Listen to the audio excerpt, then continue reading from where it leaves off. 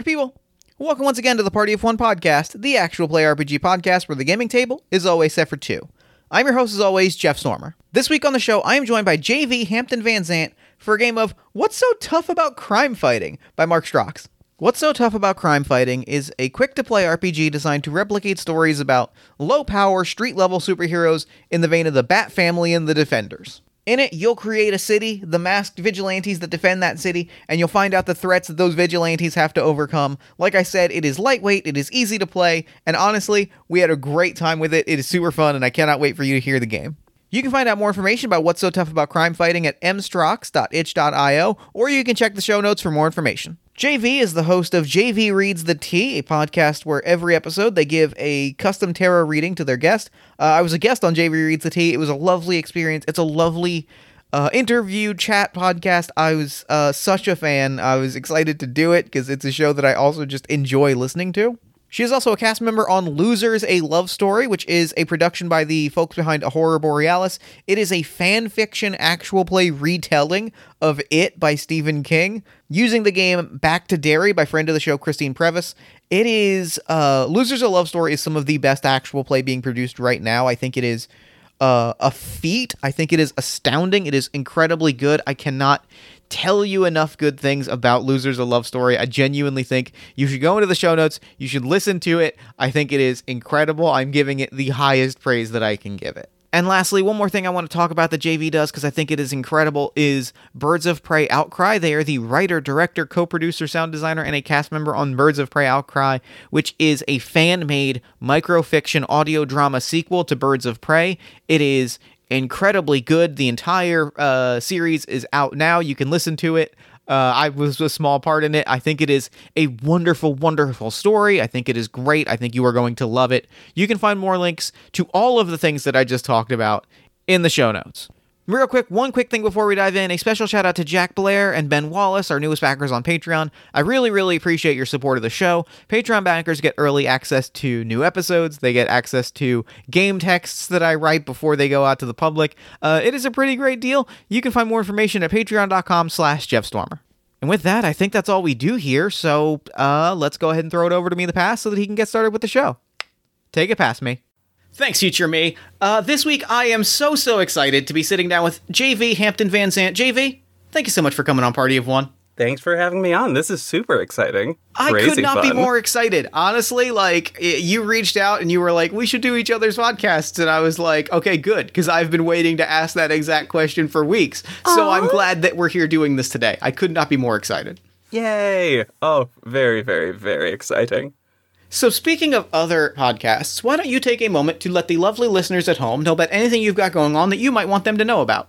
Okay, so there are several shows. That is a mood if ever I've heard one. So show number one is, I think the most, well, I'll save the one for the most directly relevant to like what we're about to do for the end. But the first one is JV Reads the Tea. As we record this, your episode went up today, which I love a lot. So I made me very happy when I saw that. Yeah, so that episode came out today. Super cool. On that show, I read people's tarot cards and we have a conversation about them. And I always find that to be a very fun and informative time. Which is always one of my great. favorite recordings I've done in ages. Yay! That makes me very happy to hear.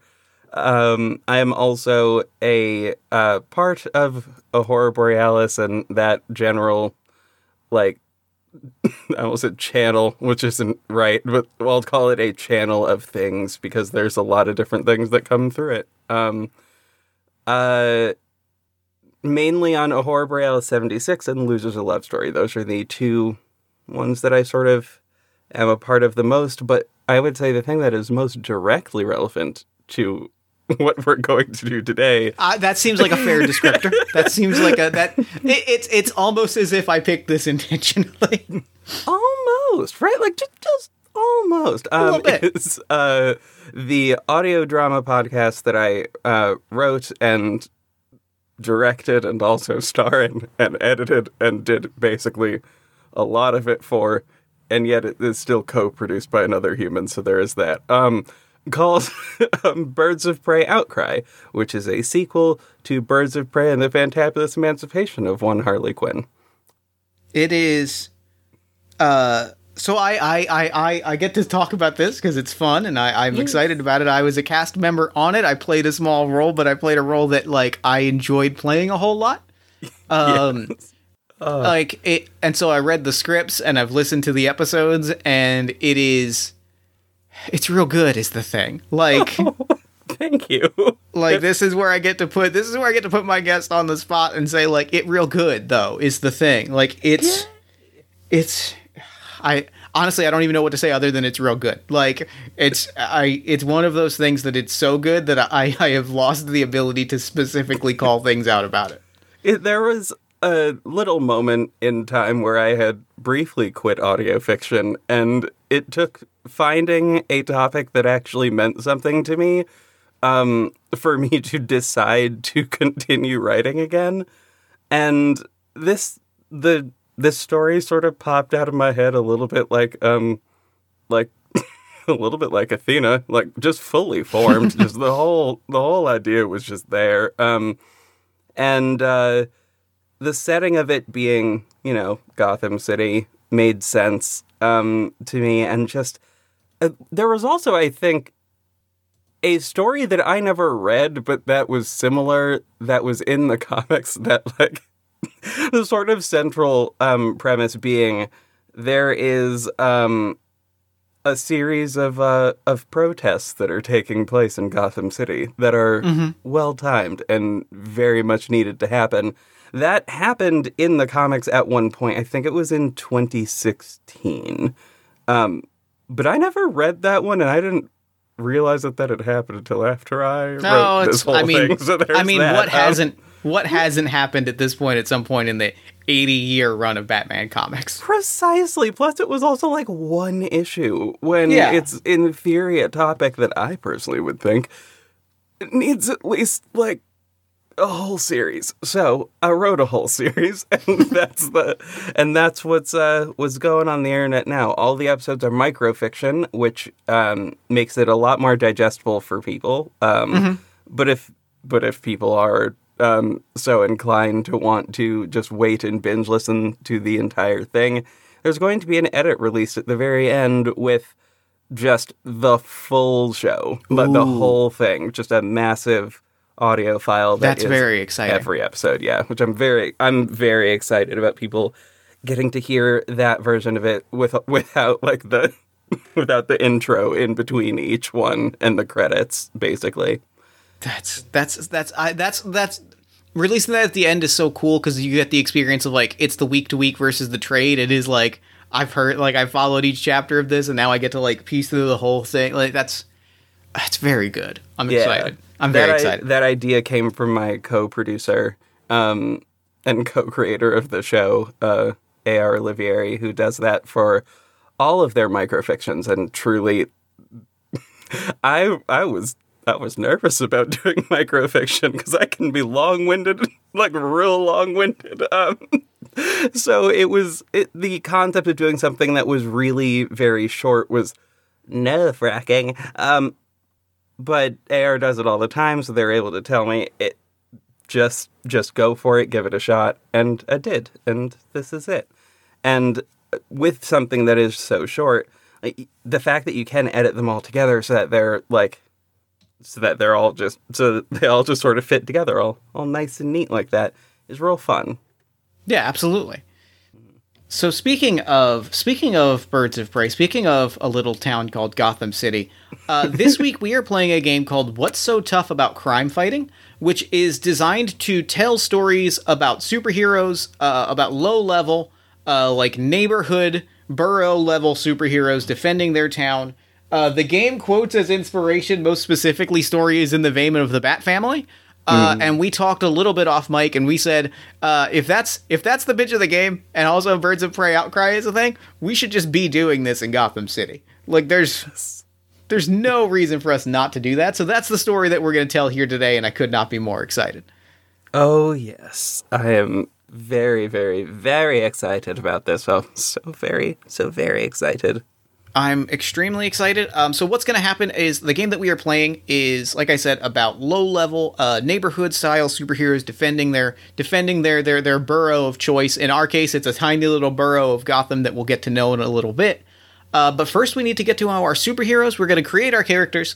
Doing so is super quick. Then we're going to create a little bit of a scenario. We're going to create our borough, and once we have our characters, our borough, and our scenario, we'll play through that little one-issue adventure and tell a little bit of a story, and I could not be more excited. Mm-hmm.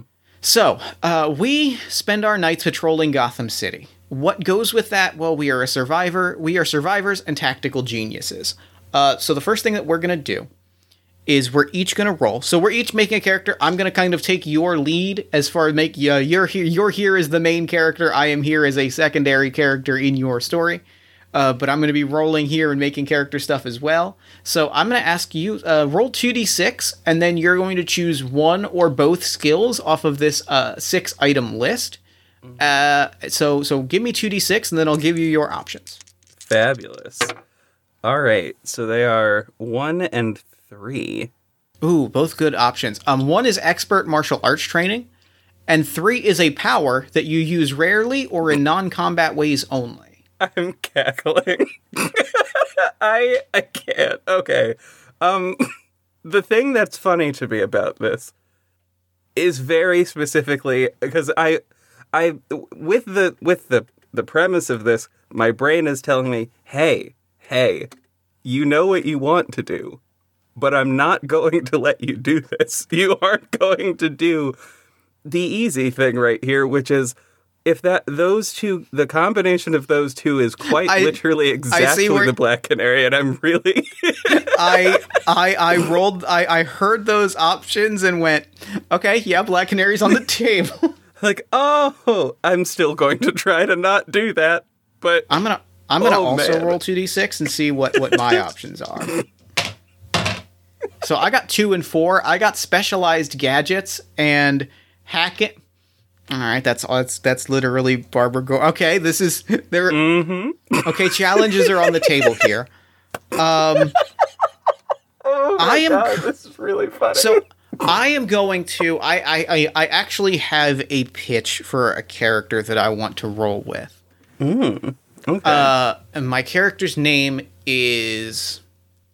I have to think about a fun variant on this. So the premise that I want to go with is that my character is, for lack of a better way to put it, like an anti-Riddler.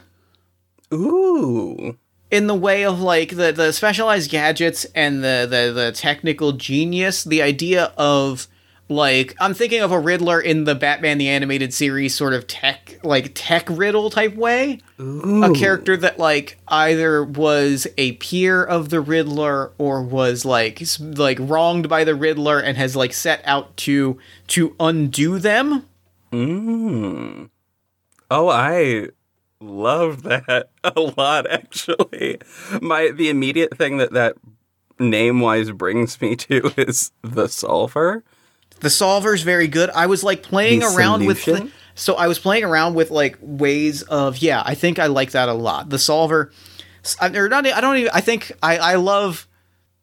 to go with not even the Solver, but Solver is just a good name. Solver is a very good name for like especially a Batman style, like a Bat Family, a Gotham vigilante. And I think that, yeah, my character is a hacker and a sort of like wizard, code breaker. I think that's the direction that I want to take this character in. Totally. I love that. I'm still it's oh God. You can I'm gonna put on the table. If you want to take the obvious answer, I'm not gonna stop you. I know. I know. It's an interesting thing because there are like, I don't know. There are types of powers that I find myself over the years like latching onto that I really like. Mm-hmm. Like more so than even thinking about the type of character, building them around they have this ability but they refuse to use it. Using that as like a great jumping off point for that's like a very who good this hook. Person is. Yeah. Like I think that Also, there's the specific version of the Black Canary that I like a lot, which is the reluctant hero. The one who when presented with the option of being a hero, they're like, oh, do I have to right now? Like, I'm not going to just let somebody get hurt, but I also actively don't want to be involved in this right now. Right. Yeah. That's my favorite version of the Black Canary. So I'm, like, thinking of that, but also thinking of, like, of that power element and trying to now go back and think of, like, what are the powers that I love in any universe that are not sound related, that are specifically not sound related. Because if I can build off of that, then I think I'll feel good about it. I could always go back to my old standby of force fields because I like that one. And I think I'll stick with that. So that is what the power is that they don't use, but I don't have a good.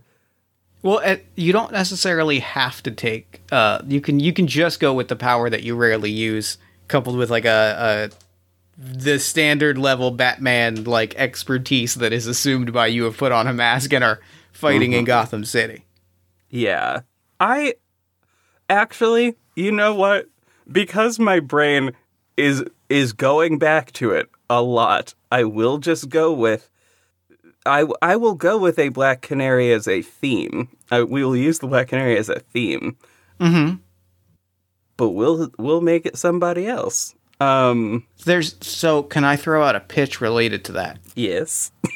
If your character was somehow inspired by Black Canary is a presence in Gotham City, and your character, in the same way that mine was like touched by the Riddler, or like impacted by the Riddler, and that like affected the reasoning that I am becoming a vigilante. If the same thing happened with the Black Canary, there's a lot of good potential there. There absolutely is. Now my urge to say it's Donnie is not it. Like that's no. This is not Donnie. This is a different one. I'm trying to think of who I want this to be, but I guess I can get to that. I'll get to their name first. Okay. Their name. Let's see. Since I am going with the sound bit, I feel like it's always a fun thing to play off of. There's a lot of, I also love birds. This is, I think, anybody listening to this knows that I have a few loves that are just very, that make no sense. Looking at me as a human being, and one of those is ornithology. I really love ornithology. Now, which leaves a lot of openings for, like, names and things, because there's a lot of real fun birds out there. I'm trying to think of a real fun bird.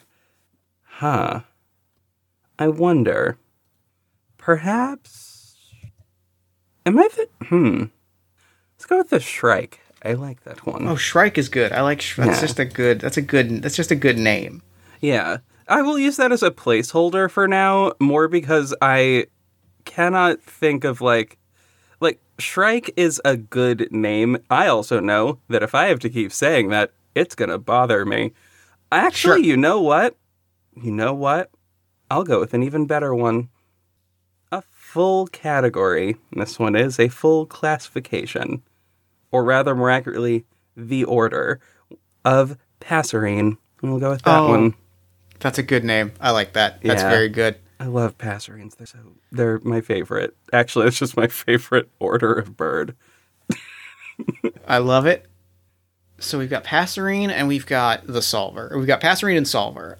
So you get either a suit of combat armor or a stylized costume made by you. Ooh. You also get a tricked out vehicle and decked out lair, or a cycle or base. I think I've got a decked out lair. I do like that one. I love well, I guess then I want the tricked out vehicle. Unless like, you want the layer, and I could have I'm fine swapping that out. No, I like Passerine having a tricked out vehicle. There's something real fun about that. I like that a lot. Also, like given the nature of the solver, it would make sense to have a decked out layer. Yeah, it just feels like it feels like it's the place where the magic happens. Exactly. And sort of to that end, I kind of like the idea of combat armor, actually, now that I think about it, combat armor with expert martial arts training. I guess if it's extremely light armor, that sort of works. Yeah, okay, I see that. I'll go with combat armor. Okay. So it just generally is armor that sort of it is armor. It will protect and do all the protecting things. I can take a punch. This is good. This is great. But also it doesn't necessarily have a lot of like big style elements, which I feel fine about. Maybe just a logo in the center somewhere. I'm good with that.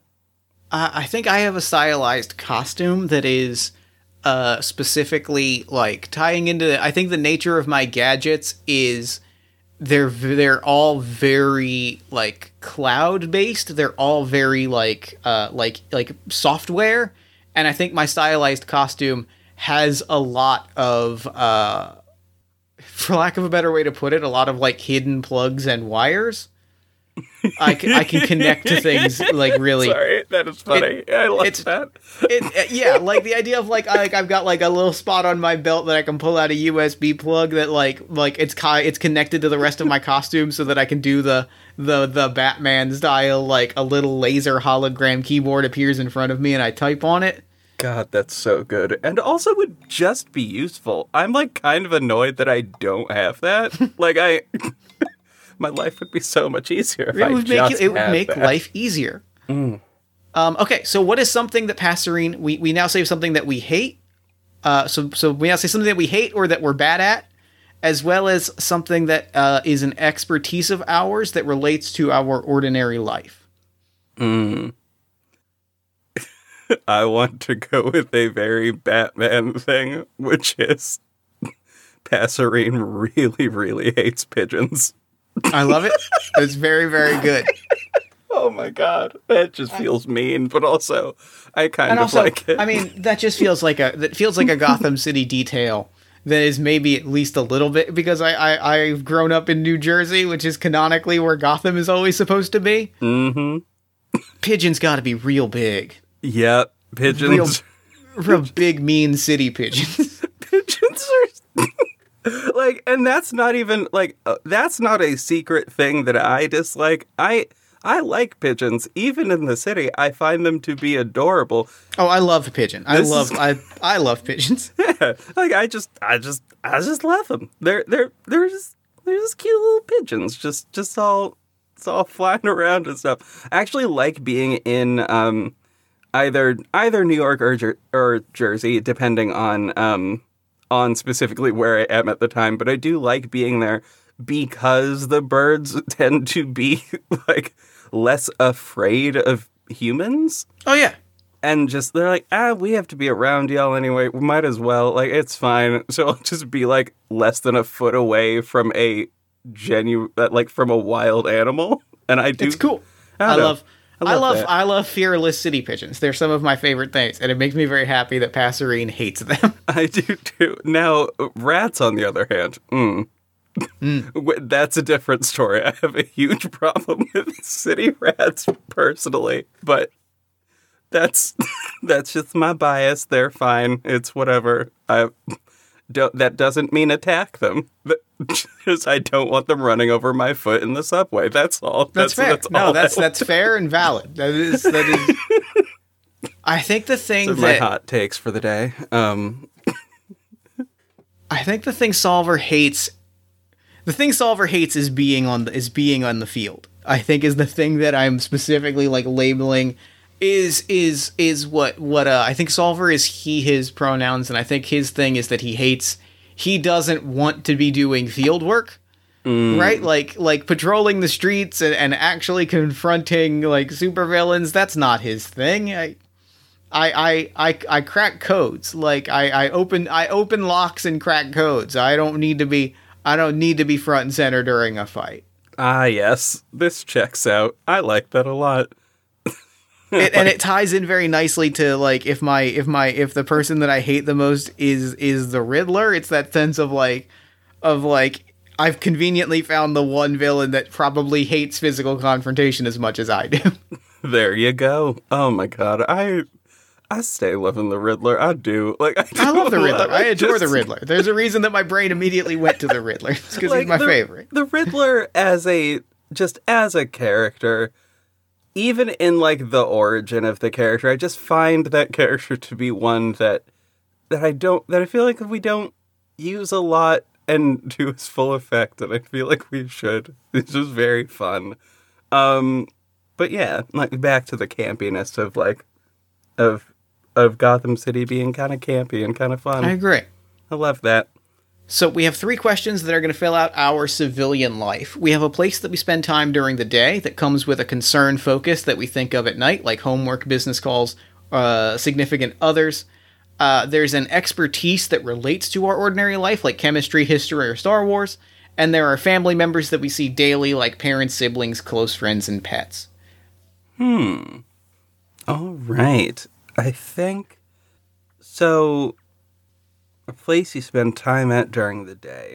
Honestly, looking at that and the first thing that popped up there being homework was very funny to me. I do like the idea of this being of Passerine being a college student. That's very good. That is peak Gotham City, is that you are a college student that is to defend against murder clowns. Oh my god. Like, I remember college. I didn't have time for that. I didn't have time for murder clowns. That's why it was funny to me. I think I want my place that I spend at night to be, or I spend my days. I think it is. It's. I'm gonna go with. I don't want to go with the obvious that I come from a tech background. I think I taught myself this. I think that like the tech skills and the gadgetry stuff is stuff that like I taught myself. Mm-hmm. So I think that it is. I'm gonna say that I literally have. I work at a call center. I'm in my early 20s. I have a job at a call center, and the thing that I think of at night is like business calls is on the list, and I think that's the best way to describe it. Is like I think about the stress that comes with work. I'm working at a job that I dislike, and it is stressful, and like, but you know, the second that 5 o'clock or 6 o'clock or 8 o'clock, 9 o'clock rolls around, I'm back in my lair doing cool tech stuff. Oh, yeah.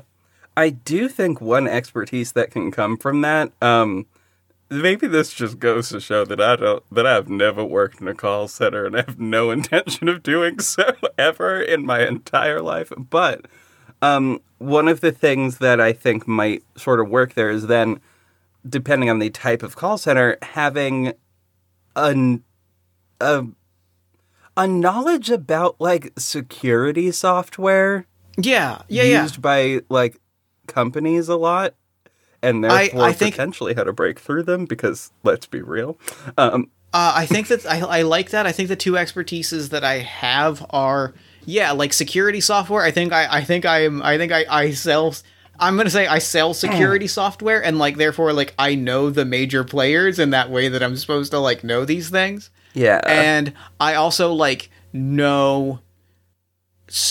I'm going to describe them as like surface level details, right? Like I know people's, like I have like a distinct memory of people's names, where they work, the office addresses, like just because you look at them so much when you're making call, like the idea that like I have this catalog, and maybe it's something that I've memorized, maybe it's something that I have, like I can pull it up on my phone and be like, oh yeah, here they work there, like. Those big giant catalogs of information that you get in the call center is something that's like buried in my head.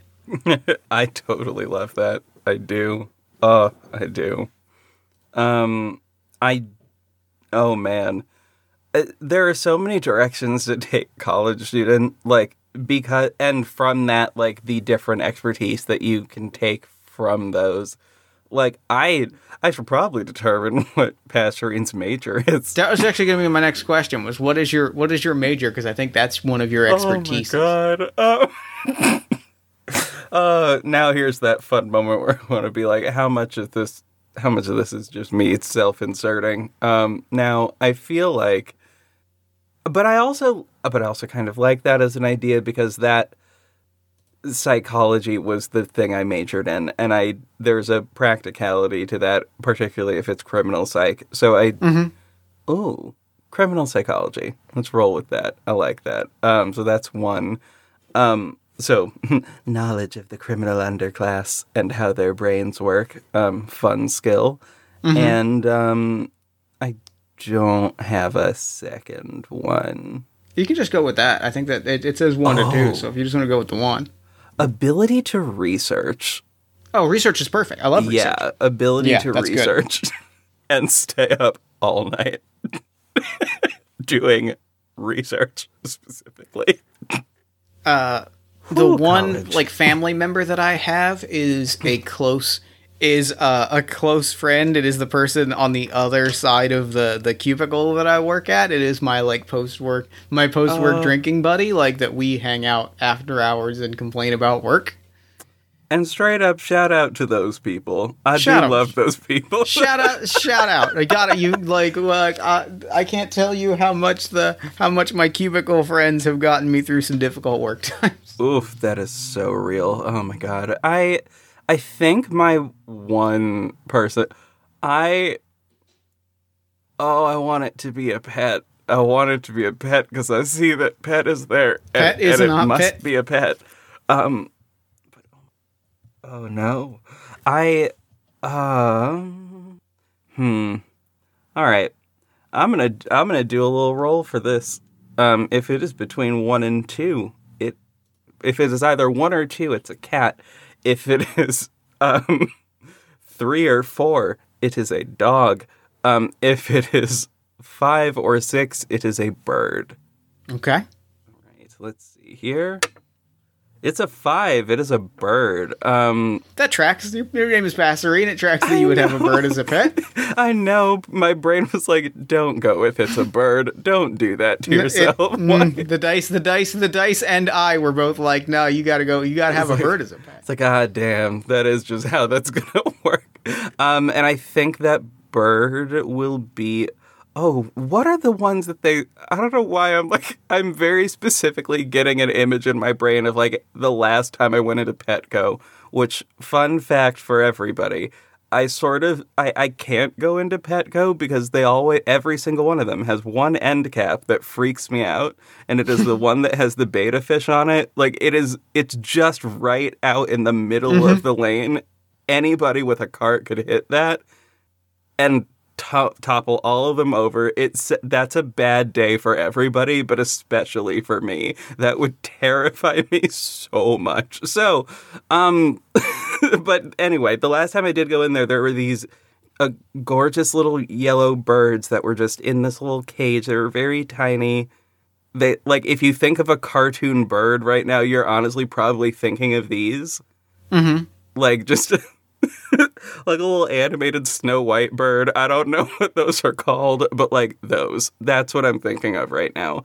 I feel like it's a finch, but I could be wrong. We'll go with it's a finch. We'll go with it as a yellow finch. And so the last 2 things that we need to create are our big mysteries, the thing that we're always on the hunt for. It says to keep it secret.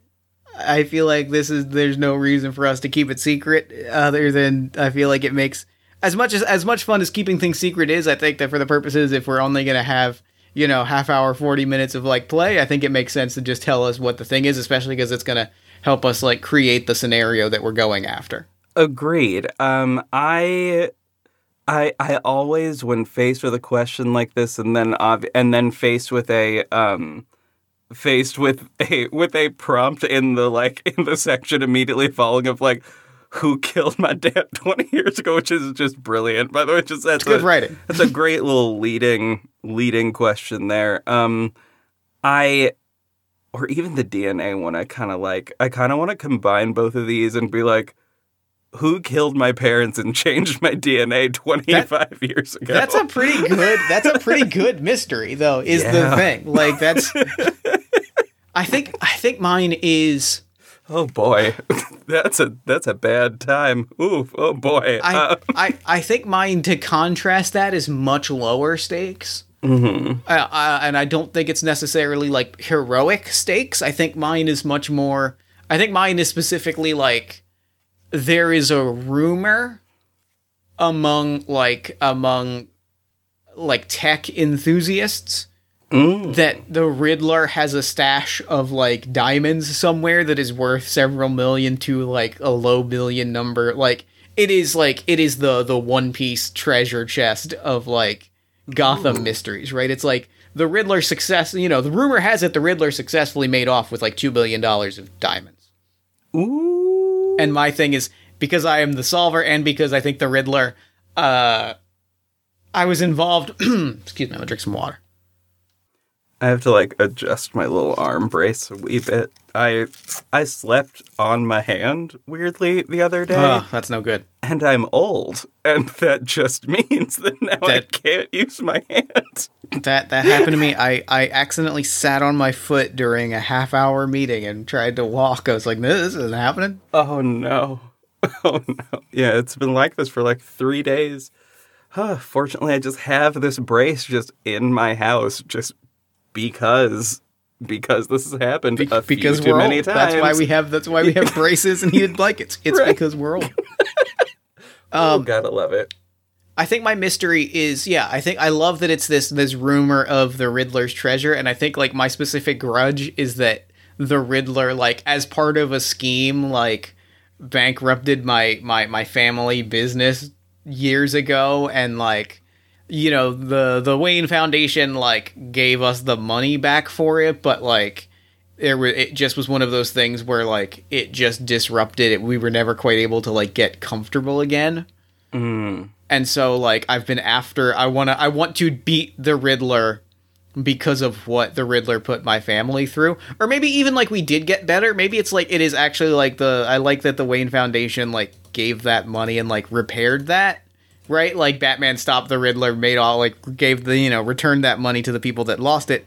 But like the trauma of like being robbed at that scale by quite literally a weirdo in a green and purple question mark suit is the type of thing that like even though the harm was undone, or like even though like things were made better, it's still enough for me to be like, I'm gonna destroy this man.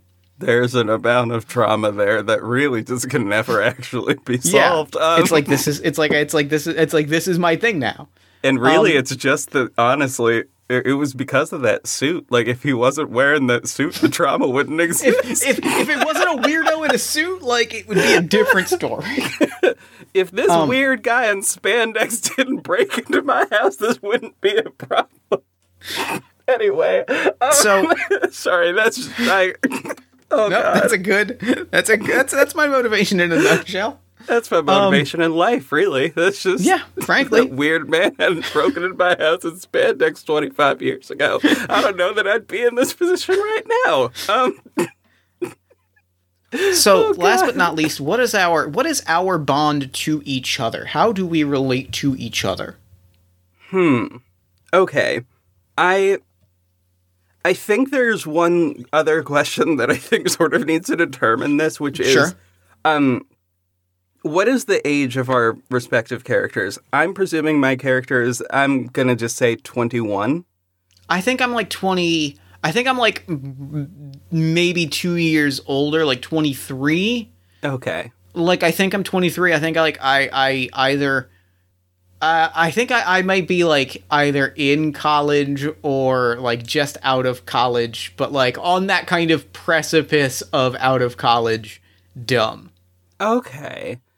Because then I think that would still be, like, relatively close enough for, like, childhood friends Yeah. or like school friends, and that having just carried on. That feels I good. like that. Yeah. And I think the detail that I'd love to throw onto that is like, if you kind of became a hero out of like necessity, I think probably like the detail I want to throw out is like, you've probably been doing this longer than I have. I'm probably pretty new at this, and I probably like have dived into it kind of almost in response to you or in support of you, in terms of like, you're my friend who had this thing happen to them that kind of changed the way that they're going to interact with the world forever. You've kind of taken to defending your neighborhood. And I'm like, well, I've got this mission that I've been training myself for. I could probably help out with that. I could probably put on a mask and I could probably be back up on that. Totally. I love that. All right. So the last thing we're going to do, now that we've got our characters, we're going to each create a location in our little neighborhood of Gotham City. And then once we do that, we'll figure out what the scenario that puts us in danger is, and then we'll save the day. Yeah. Love it. Okay. So let's each roll a 20-sided dice. That will tell us one of the locations in this borough, and then we'll each roll some dice to figure out some details about that borough. All right. I guess I will use my 20-sided seaweed die.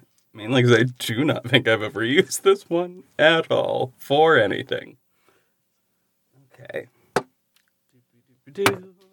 All right, that would be an 11. So on an 11, tell me about... See, now what's interesting is I rolled a 19, and that tells me a lot about like the neighborhood that we're in, because an 11 is a lounge, and a 19 is a hotel. Oh, a hotel lounge. I kind of love that. So these are two separate buildings, but that tells me that this is definitely like a... that tells me that this is like a leisure district. Yeah, this is the place that people come to visit. This is the area of the city where, yes, this is the tourism area. This is the tourism area? The tourism area in Gotham City? Oof. Hilarious. Yeah, like y'all really scraping the bottom of it. Like this is the y'all this had is to like where you win picked? a contest to come here, and like it wasn't. You didn't sign up to be in this contest. Is the thing. So, at the risk of all right. So you know how at several points you were talking about there's a possibility that like you felt like was the easy thing for you to throw out. Yeah. I have to throw out the easy thing here, and it is because the Jersey trash in me has to throw out Gotham City being canonically, in a lot of sources, being canonically located in New Jersey. Yep. This being the tourism district of a city that should have no right having a tourism district. Is this the boardwalk? I think it is. Oh, This is the boardwalk. All right. I guess it is. We stick up for the boardwalk. You know what? I'm here for this. Boy. All right, let's roll with it. Let's That's do fine it. with me. All right. So now for the last, so we're each going to roll 2d6 the same way that we did for our character skills. There's a d6 table for things that are true of our location. So you're going to roll for 2d6 for things that are true of your lounge. I'm going to roll for the hotel. We can choose one of those to be true or both of them. All right. Oh. I rolled snake eyes, so I'm gonna. I'm gonna roll another one, but I'm gonna say like abandon these days. One is For abandon these sure. days, which feels for sure accurate to a hotel on the boardwalk in Gotham. No, keep that one for sure. So the other two that I have is Gothic or Roman architecture. It's Gotham City. That feels and right. Dangerous side of town. Both of those feel right for the boardwalk in Gotham City. Jesus. And I rolled tied up with crime. All like literally, JV, like we could not have more accurately created the boardwalk with our dice results. This feels like it was pointing us in a direction. Oh, well, I guess that's where we are, isn't it? I guess that's just, oh boy, wow.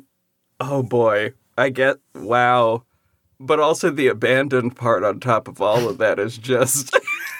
I get the vibe. I've been to the boardwalk off season, and it's the weirdest experience. And like, I get the vibe that there's just like, people don't like that. Like the only people that like are around are the people that live here, right? Like I think the tourism industry has dried up because it's Gotham City, and goddamn, of course it has. And like it just leads to those very like terrifying looking like abandoned boardwalks and like a little bit of the Joker aesthetic of like amusement halls and like arcades that are empty, like. And it's just like kind of walking the boardwalk, and it's like kind of only the people left that have lived here and are here their whole lives and like kind of refuse to leave. My family ran an arcade that was like shut down because of the Riddler's meddling. This reminds me so much of very specifically like the beach portion of Virginia Beach in November. Because none of the lights are up yet for like the Christmas boardwalk bit, and it's way too cold for everything else. So everything else is like shut down, but like you'll still occasionally see people out there. And this is like the part of Virginia Beach that like definitely feels like weirdly like a city. But like even the Dairy Queen's closed. Like it is. Everything's just closed. It's weird. It's a weird vibe. It's weird vibes, and that's the vibe that we have here, and I love it. I do love that. I've just rolled some dice for like a big bad. Would you like to know what I rolled so that we can kind of start to brainstorm out like what we want this threat to be that we're gonna go to battle against? Oh yes, I'm very ready. Yes, so I rolled a 6, which is the style of this big bad is an emperor. Oh. And then I rolled a 4 for their motif or their name, which is tied to a gadget or a power. And then I rolled a 1, which is a criminal enterprise, which just feels... I like that as an option just in terms of, like... And so... Can I tell you a very unhinged idea that just unhinged is the energy that we're bringing to this recording already, so I want it 100%. Oh my god. So, Oh, okay, I need to breathe oxygen so I can say the words that just popped into my head. The word emperor is really funny to me, but the thing that it's bringing to me is Emperor Penguin. Mm-hmm. So this is not Gotham's famous penguin. No, this is not Gotham's penguin. This is a different penguin. This is Emperor Penguin. This is so.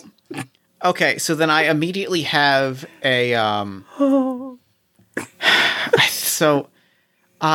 this is Emperor Penguin. And so I can't stop laughing. It's very good. It's very good, especially because I think what has happened is here's the pitch that I want to throw out. Mm-hmm. And it's kind of it's one of those great kind of Gotham City it's one of those great kind of Gotham City lose-lose kind of unwinnable situations. Mm-hmm. This is not an established villain, right? Like this is a new character that has emerged. Mm-hmm.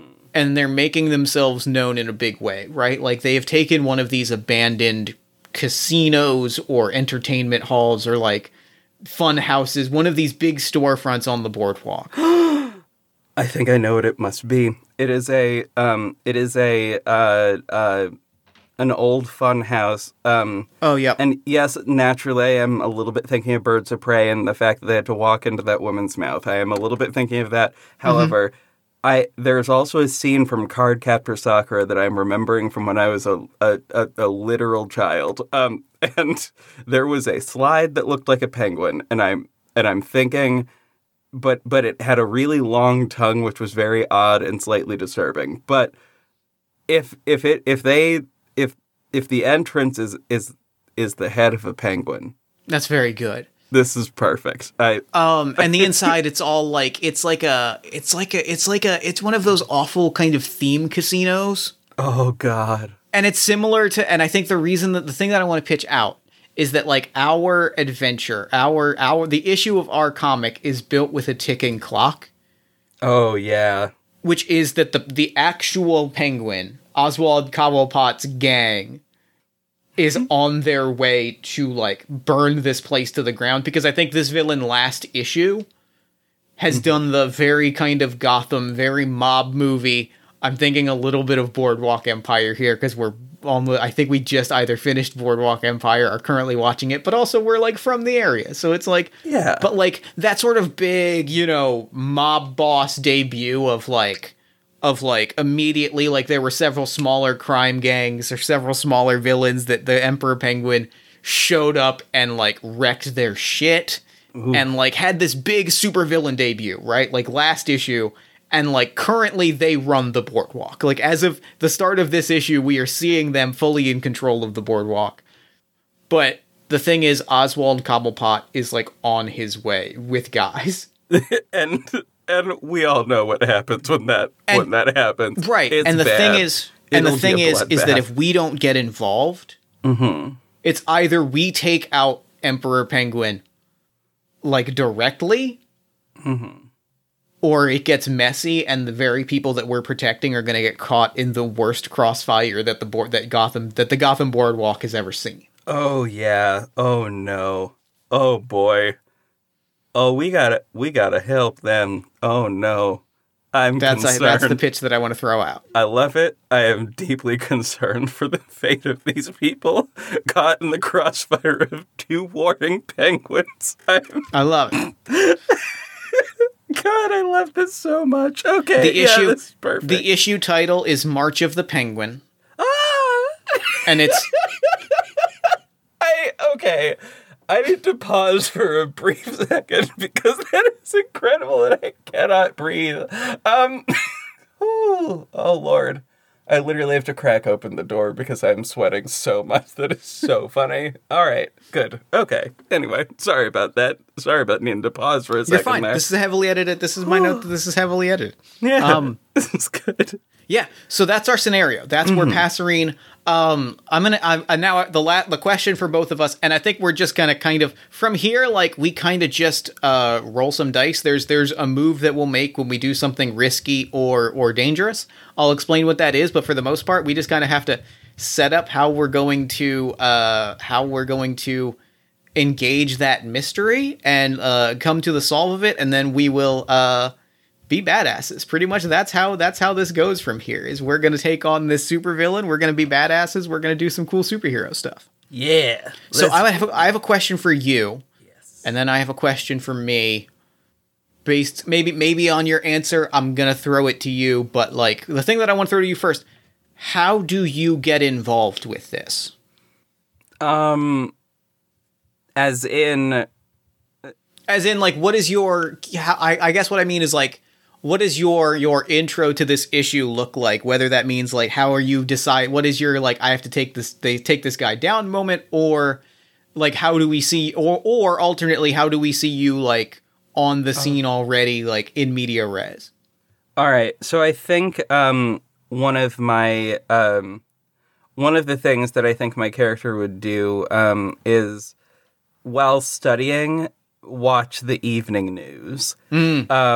And I think, and I also love, as everybody will note when they listen to Birds of Prey Outcry, I do love love using the news and how I love it's a classic Batman superhero trope is the Vicky Vale on the evening news being like, hey, so this is what's going on right now, and here's why we should be concerned. And I think hearing about not what's going down, what might go down tonight, because I don't think the evening news would put that on for reasons. See, here's what will happen this evening. No, I think they would and put that's on... great, because I have a key in... I think that gives me my hook for what I want Solver's intro to this to be. Oh, perfect. But yeah, I think Passerine here's... Yeah, so... this happened last night. Word on the street I kind of want them to say that it looks like it's going to be the March of the Penguins. I really just want them to actually verbally say Vicky it. absolutely says that as it's like a caption bubble. Yeah. Like we see the shot of her explaining that like last night there were a series of shootouts. It looks like it was the work of this costumed crime lord calling himself Emperor Penguin. Like it looks like it was like a localized, dedicated or like it looks like these were related. You know, police are looking into this, and we get like the briefest shot of Harvey Bullock being like, "It's that guy. It's a It's the other guy that's a penguin. What do you want from me?" And that's all we see of her penguin. And that's our Harvey Bullock cameo. And I think like we hear her say it's going to be the March of the Penguins as we see like Cobblepot getting his guys together because he was also watching the news. Mm-hmm. And the key, which keys me into Solver, because I think Solver just like has the world, like one of his things is a Bat computer style like world's best like police scanner. Yeah. It's one of those favorite. We found out through Passerine like what has happened, and we find out through Solver like what's going to happen. Exactly. I do like that. And we're friends, so like we probably like immediately get on the wire together. Immediately start texting. I'm imagining it happening via text, and just like scenes of each of us sort of getting ready because that like clearly is the next logical step. Mm-hmm. And in each frame there is a different piece of information about like, so where are we meeting up to go over this? Yeah. Like only in that first panel do we see that somebody is holding their phone. Yeah, but all the rest of it is the conversation spread out over several panels of just getting ready. 100%. And I think that Solver getting ready looks like it's a lot of Jim Carrey typing GIF, clacking on keys, and then finally like pulling up maps and details, loading them onto drives, slides over to a closet to the Batman style glass case, stares at the suit for a very long time. And we just get one panel of head and hands like, oh, I've got to go on the field. Oh, I don't want to do this. And while we see that Passerine is like looking at the wildly tricked out motorcycle that has wings on it. Now, mind you, I'm not talking wings that do anything. These wings do nothing. There are just wings on the side of it. I love it. Just wings made of pure metal just on the side.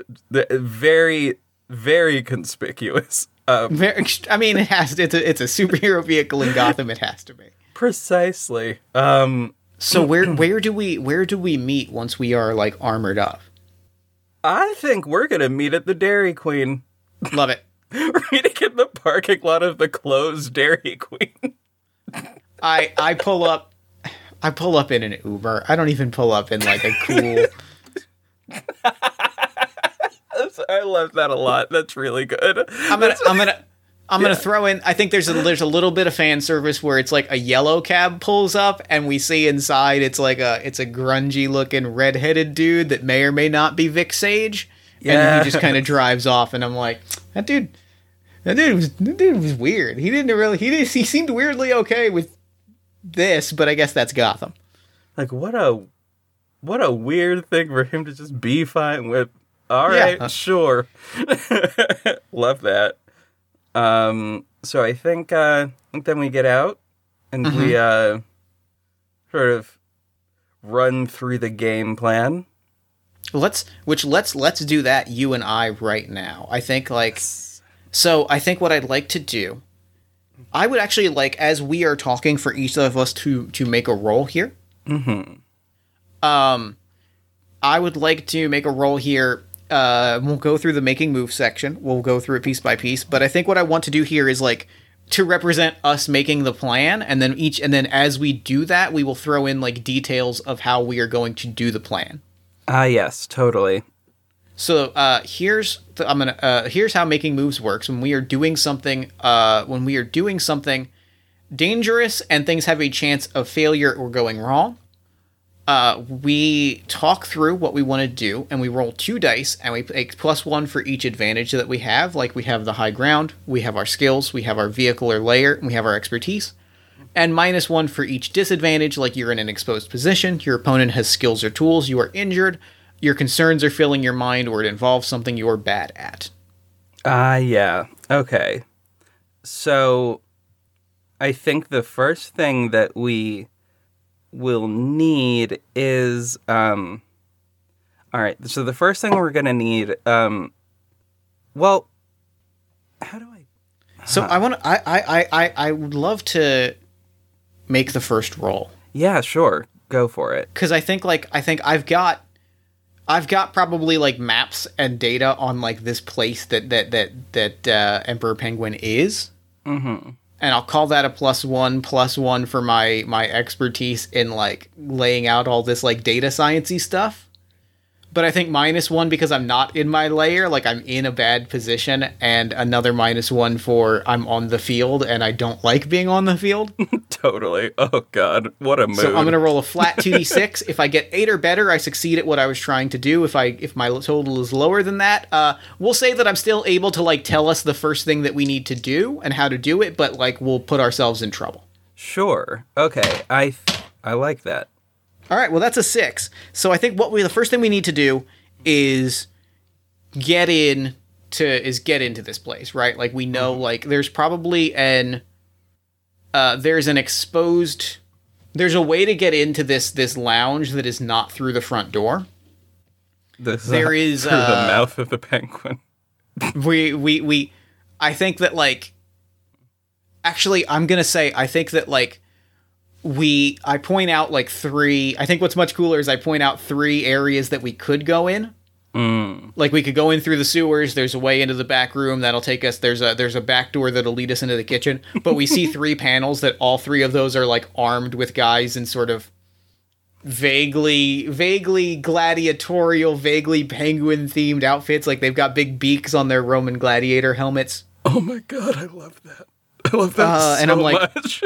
And like I point out all 3 of these things, and I'm like, you know where the least protected place in this lounge is? It's right through the mouth of the penguin. It's literally the mouth of the penguin. We're gonna have to climb through the mouth of the penguin. We just walk right. We walk right in the front door, and we wave and we smile and we say, "We're here to stop you." It's like, hi. Hi, we'd like to have a conversation with the boss. That sounds great. I think that, so naturally, I think then going through the front is bold. It's bold as hell. Mm-hmm. It's one of the boldest possible things that you could do as a hero is just walk straight through the front door.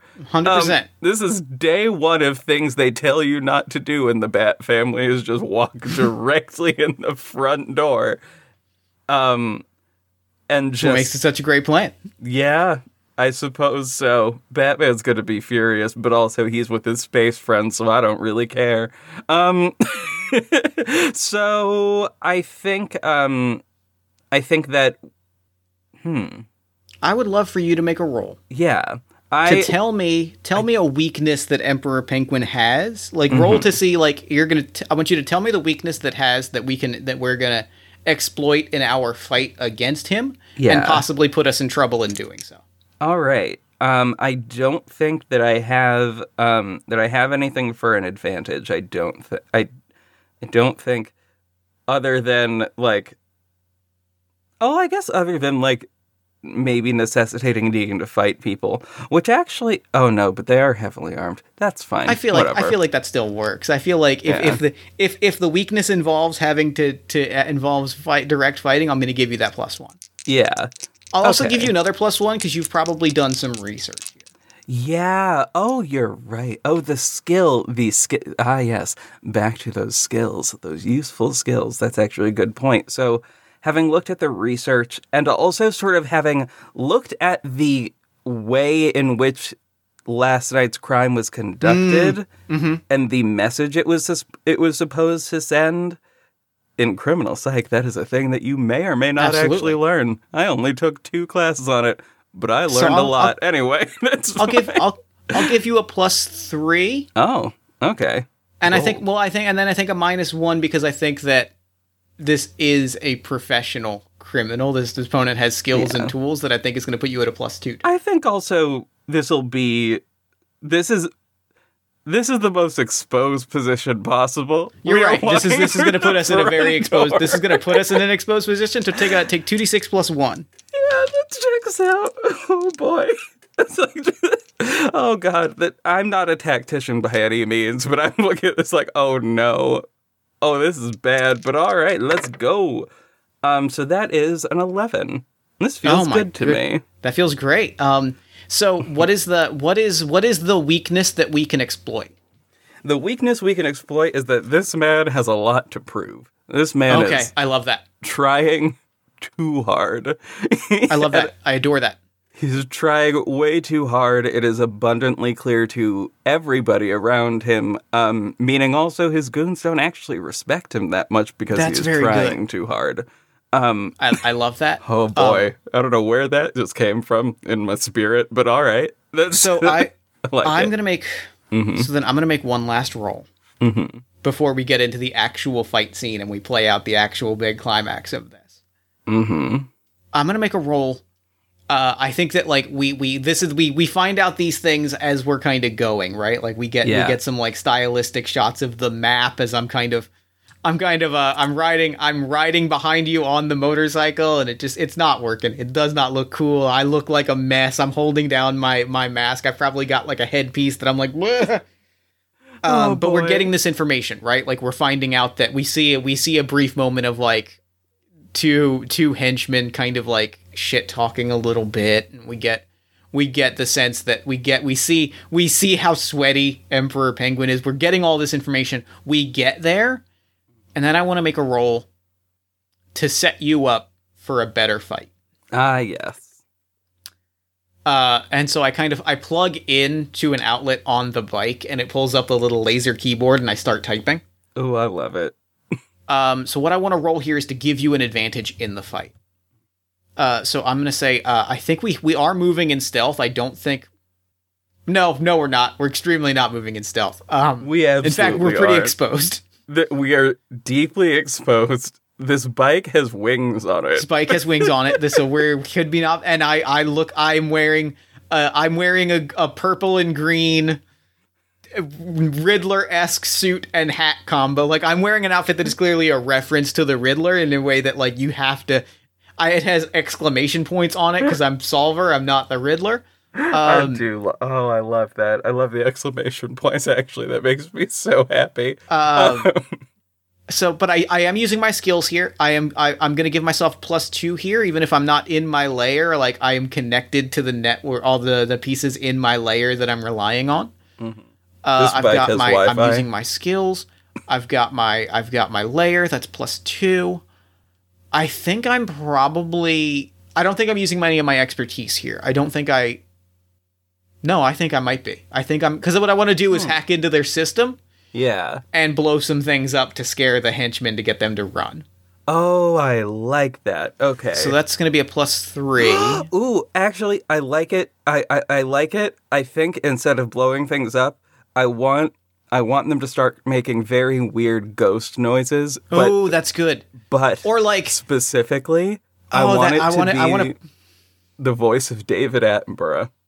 I love that. That's very good. And I want it to be... I'm gonna push this to a +4, and then I'll knock that number down a little bit. But I think I want it to be a +4 because I think what I want is to, in a David Attenborough voice, whisper knowledge that I have from my day job about some of these henchmen.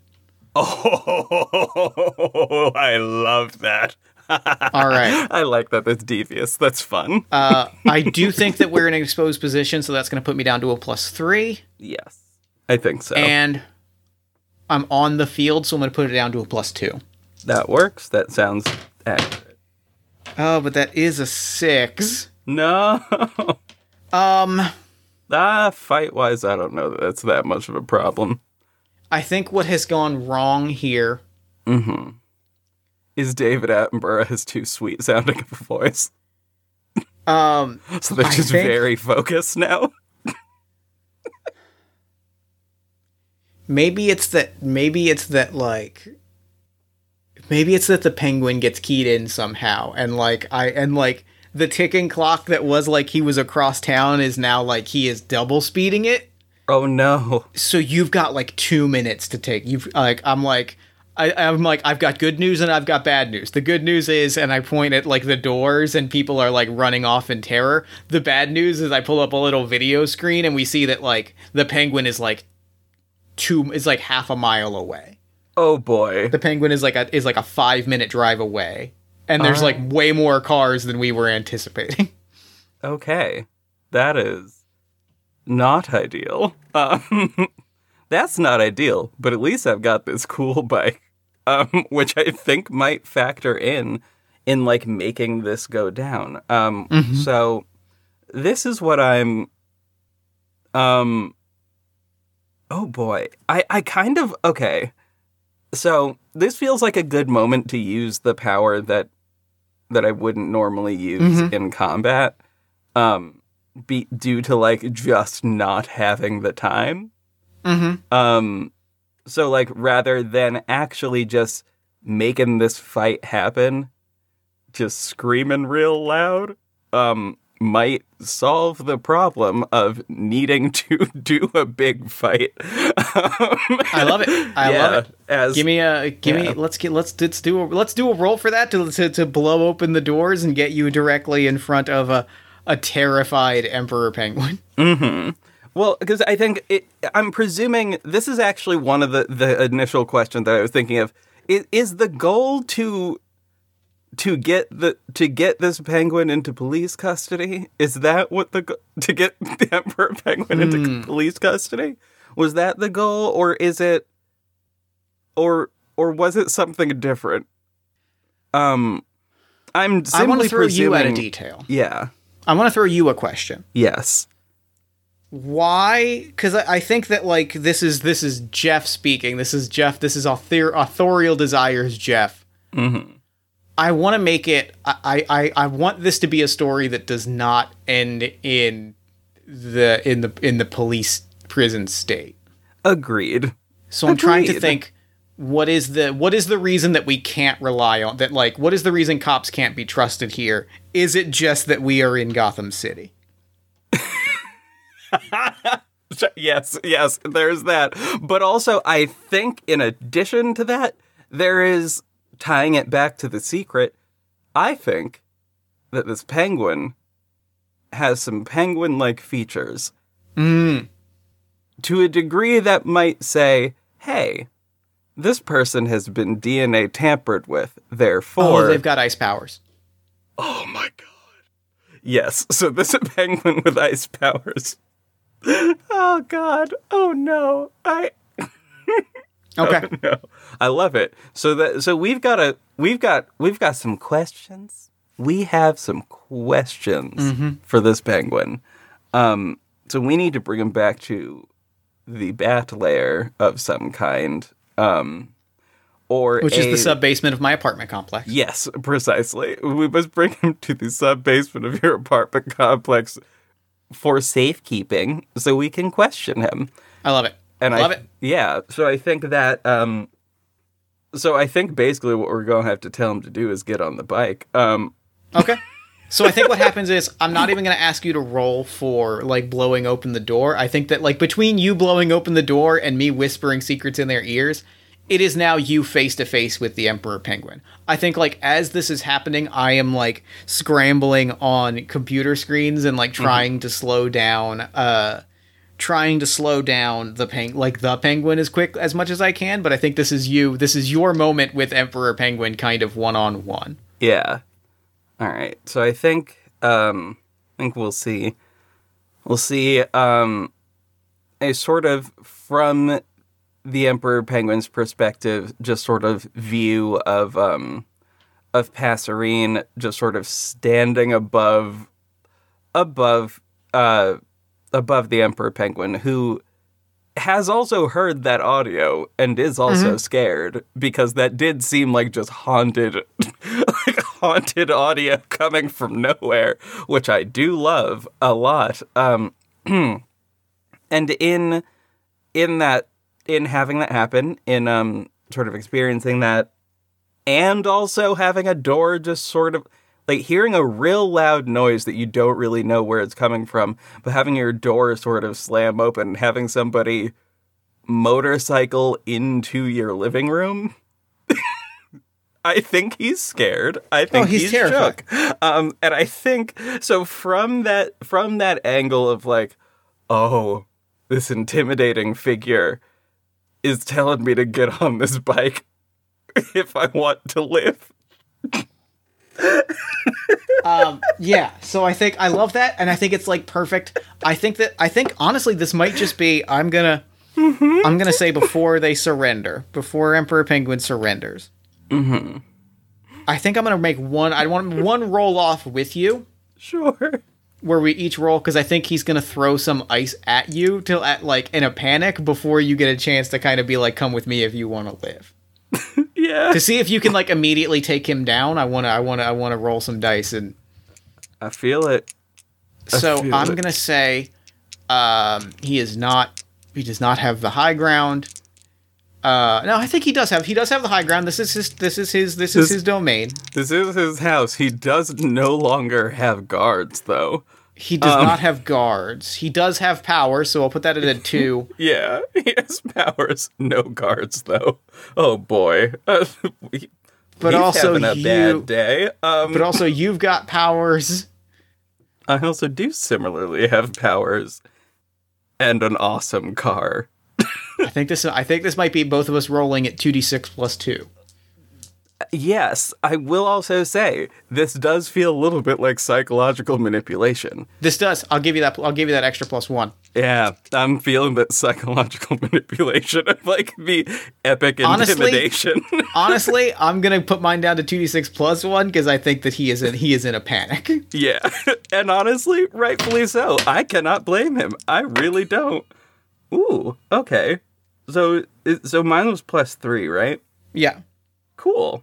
So that is 12. I also rolled a 12. Oh.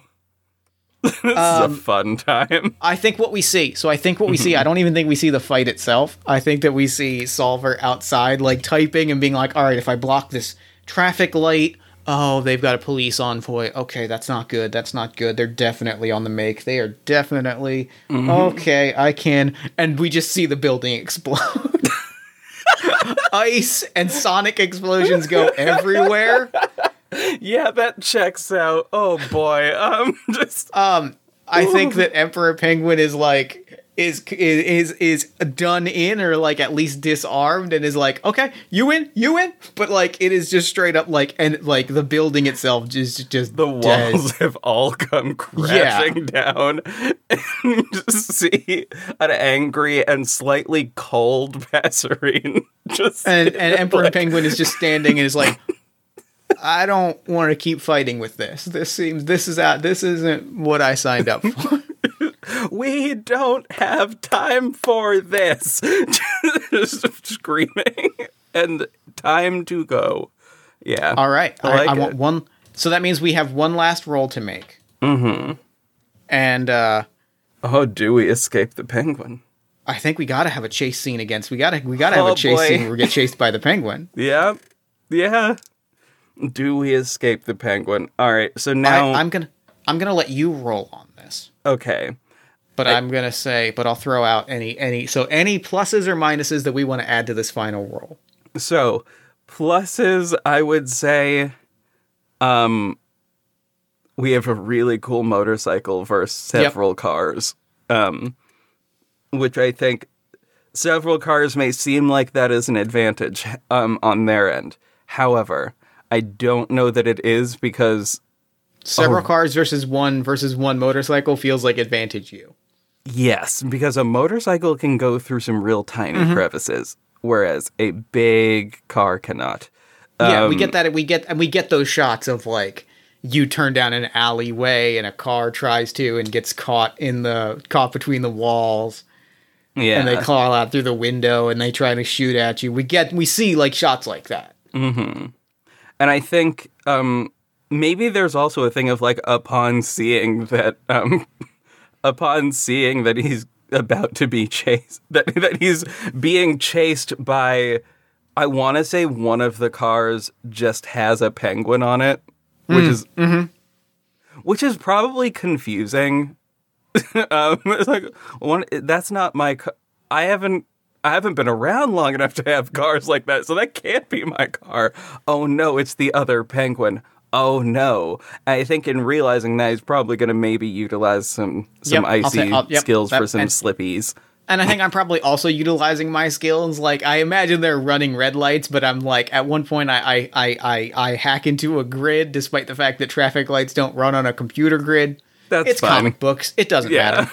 But I turn on a green light, so like they try to go through and cars start going in every direction and they get caught behind a wall of of deadlocked traffic. Oh yeah. I like which that. puts us to a +4. All right. Here we are. And I'm trying to think if there's anything we want to put as a disadvantage. The disadvantage is stressed. All right, so roll 2d6 plus 3. Stressed out. That is a grand. Oh man. Oh, well, that's fun. This is the worst one that I've rolled yet. This whole time. But it's still an 8 though. Eight's all we need. That's good. Let's each throw out one more cool scene that we get from the chase as we get back to my lair. All right, so we get an ice ramp. There's an ice ramp. For sure. And a jump, which increases the amount of stress, but there is still a cool, sick jump. And I think there's a shot of OG Penguin being like, "I'll get you, bird brain." I couldn't come up with a good comic book insult, so we'll go with bird brain. Bird brain is good. You're a bird themed. I think the other thing that we see is there's definitely a shot where like you turn down an alleyway and there's a wall, but I think that what happens is, like, we get it's the classic, you turn down the alleyway, you're trying to make the jump, there's a wall, and what happens instead is, I hit some buttons on my wrist, like a little screen pops up, I hit some buttons, and we see several, circuit breakers overload. And the wall blows out. Oh! It just, like, causes a giant explosion in front of us, which adds to the stress, right? Like, yeah. Oh God, what's on the other side? I hope there's nothing on the other side. It's like a warehouse on the other side, but like at least there's a big metal doorway that like we can kind of like get through, and like I hit some buttons on my watch and the door activates and we open just in time for you to kind of do the very cool put the motorcycle on the side and do a little bit of a spin out. Yeah. Oh, so you slide through the door, the penguin and then the corrupt cops are nowhere to be seen. And we are back in the base. Oh, we've made it. We've survived.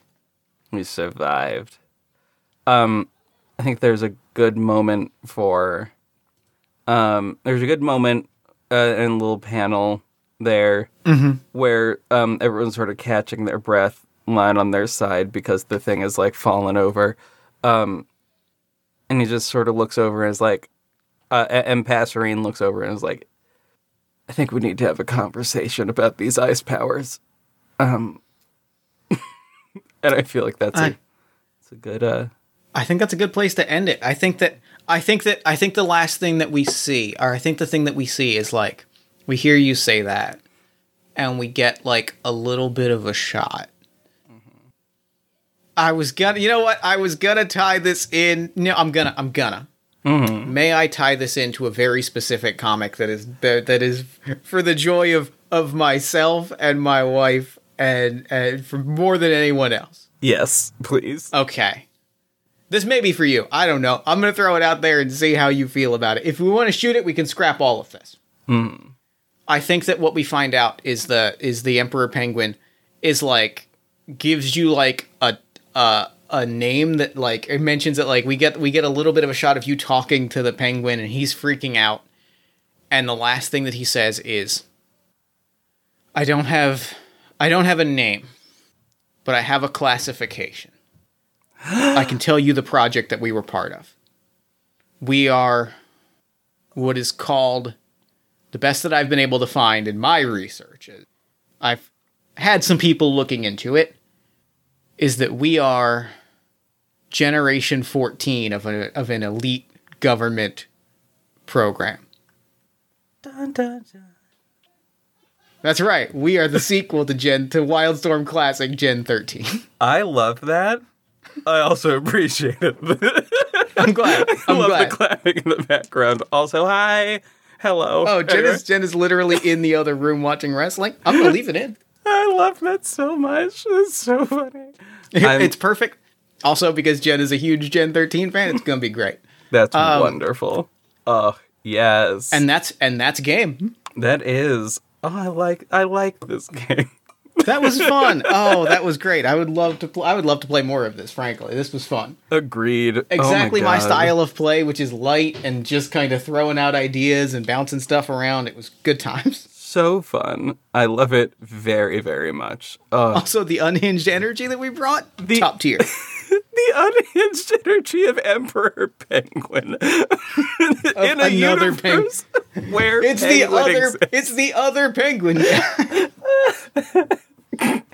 Very good. Does just feel kind of ripe, and also high key a little bit what the DC universe is currently just doing. High punchline, and their new.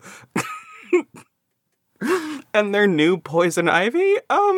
Anyway, I love both of them. I do. Yeah. However, it is a long and treasured tradition for DC Comics to go, yeah, this is kind of like the other. This is kind of like the other guy. It's just a little different. as like, you recognize it.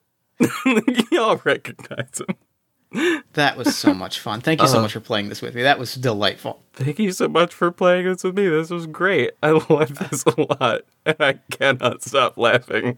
I'm going to be laughing about this for the remainder of the evening. I'm glad. I'm glad. Like, me too. Frankly, this was good. Real quick though, before we wrap up, where can people find you and your work online? So you can find me at Red Black Golden, black being spelled BLAQUE, on literally every social media platform. Some of them have a hashtag and some funky numbers after them, but like most of them are simply that, Red Black Golden, with no spaces or anything in between. And red and golden are spelled the way that both of those are typically spelled. Love it. Well, thank you so much for doing the show. This was an absolute treasure. And for now, I'm going to throw it over to me in the future so that he can wrap up with the show. Take it, future me. Thanks, past me. And thanks again to JV for coming on the show. That game was... Did y'all know that I love superheroes? I really, really enjoy superhero stories. And, like, that was such a delightful, wonderful experience that I am over the moon about. I think it was incredibly good. I'm so happy about it. Be sure to head to mstrox.itch.io for your own copy of What's So Tough About Crime Fighting. Be sure to head to the show notes for more information about Birds of Prey Out and Cry, about Losers, a Love Story, and about JV Reads the Tea. And be sure to follow JV on Twitter at RedBlackGolden. Then while you're on Twitter, follow us at Party of One Pod. Like the show on Facebook at facebook.com/PartyOfOnePodcast.